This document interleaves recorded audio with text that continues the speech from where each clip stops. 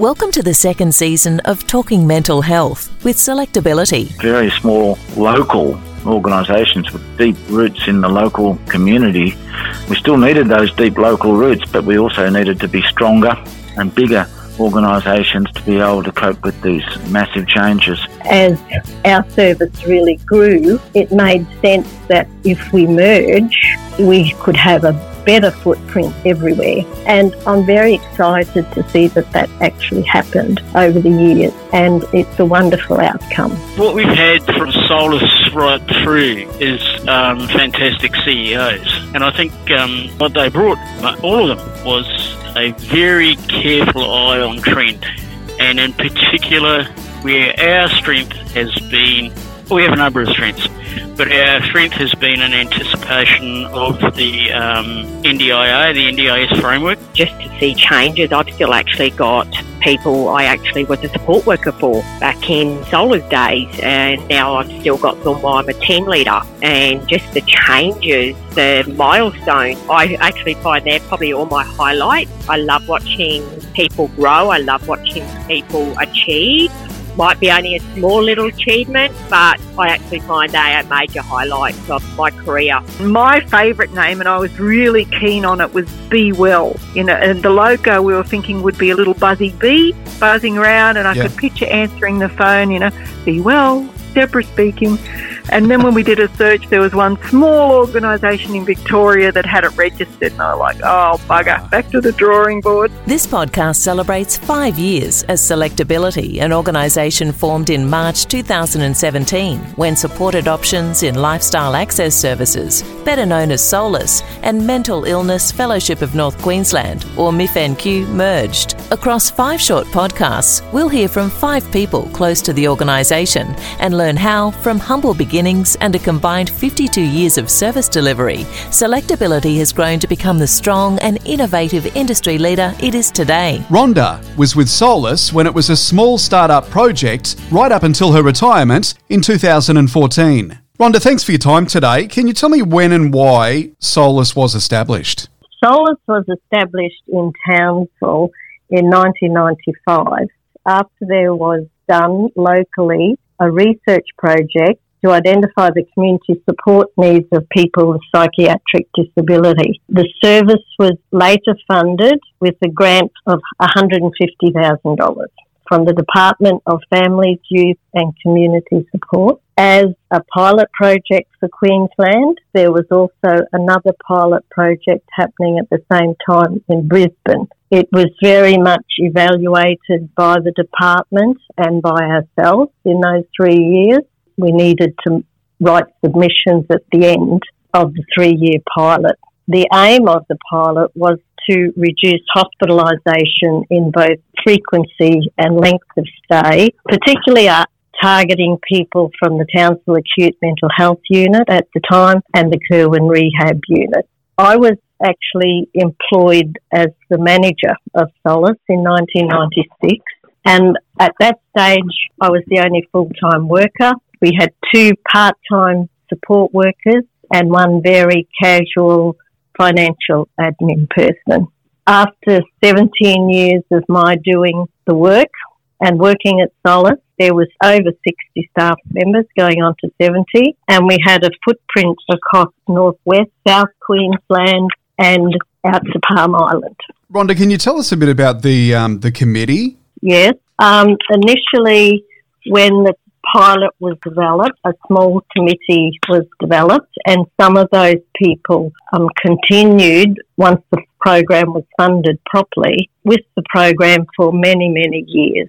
I'm very grateful to them because it always had a stable committee that was very innovative for the time. They're very forward-thinking and really planned to develop across the regions and different areas and how we could increase funding over time. And we were actually funded by a number of agencies, including Department of Families, which was Disability Services, and also Mental Health Services, because they could see that our support staff were assisting the person who was using lots of mental health services and keeping them out of hospital. As the organisation had grown, there was also the increased funding too. So that meant also that the workforce had to expand. Can you talk us through that process there of expanding the workforce and how that went?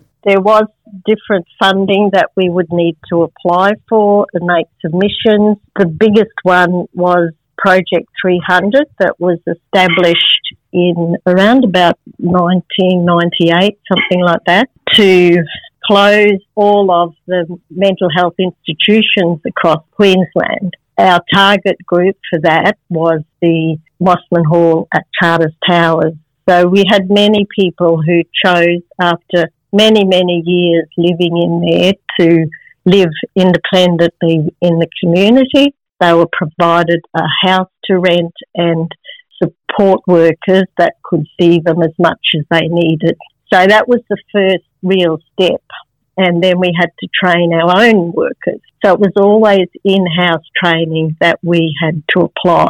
We did get further funding in places across the regions, like the FAMS program, which was federal funding, the first time really that we had been able to tap into that. And that gave us a footprint across a whole range of regions, including out to Palm Island, which was very positive for everybody, Townsville, down to Ayr and Home Hill, Burdekin area, out to Charters Towers, Fewenden and Richmond, and up to Ingham. So again, our service model was to work with the existing service providers in each of those small communities because they're the ones who know the community. So our workers trained theirs to deliver the service. SOLAS was always working in collaboration with other services, such as mental health services. The only other specialised mental health service in Townsville that was not Queensland Health-based was the Mental Illness Fellowship of North Queensland. And of course, they were developed long before SOLAS was, but they did different work. So we really started out doing joint community events, particularly in Mental Health Week. And we would be working together collaboratively around people's support needs. And that was really positive because it allowed us to make wonderful outcomes for people. We had support with funding submissions, assisting each other there, even joint funding submissions. We had lots of discussion with the fellowship around co-location and also maybe merger down the track, working towards merger. So those discussions started very early. As our service really grew, it made sense that if we merge, we could have a better footprint everywhere. And I'm very excited to see that that actually happened over the years, and it's a wonderful outcome. And Rhonda, it's interesting to note too that in 1995, like in Townsville, SOLAS was established in a rented house property in a Noonba, but then after 2 years, you grew that big that you had to get... Yeah, that's exactly right, yes. Yeah. And that was probably mainly Project 300 work, because that was very, very well funded. And it was the first time that Queensland Health had funded services in the community rather than in hospitals and things. So that was quite a growth period. Really, the service has continued to grow over the years with different funding in different areas and different programs. And Rhonda, what did you feel to be some of the biggest challenges in your time with SOLAS? Working with other agencies and being collaborative was often very difficult because there was information that we had trouble sharing and other services had trouble sharing that with us, which really impacted on our work on the ground with people. Other areas is, of course, the staff training. That's always been a difficult area because we had to, as I said, train our own workers, and finding the right workers to be able to deliver the new programs was always a challenge. What are the biggest achievements, whether they be personal or with SOLAS, for you? I've really felt that I had achievements all of the time, just more things with particular people who are able to prove that they don't have to be in hospital, that they can be living in the community, they can be independent. Have you got any stories that you can share, Rhonda, that may stand out from maybe a lot of others over the years? I guess there is some outstanding people who are employed as support workers and have over the years developed themselves and become really great support workers and then go on to be senior support workers and then take on more management roles, and even leaving the organisation after a period and taken on very high management roles in government services. And some of those I'm very, very proud of. Visit this podcast's show notes to read Rhonda's profile. In podcast 3, celebrating 5 years of selectability, you'll hear from former SOLAS president and now chair of the Selectability Board, Tom Ryan. Listen to all 5 on our website, selectability.com.au/podcasts. Listen to more podcasts like this one at selectability.com.au and learn about the many programs and services to improve the mental well-being of regional Queenslanders and contribute to suicide prevention.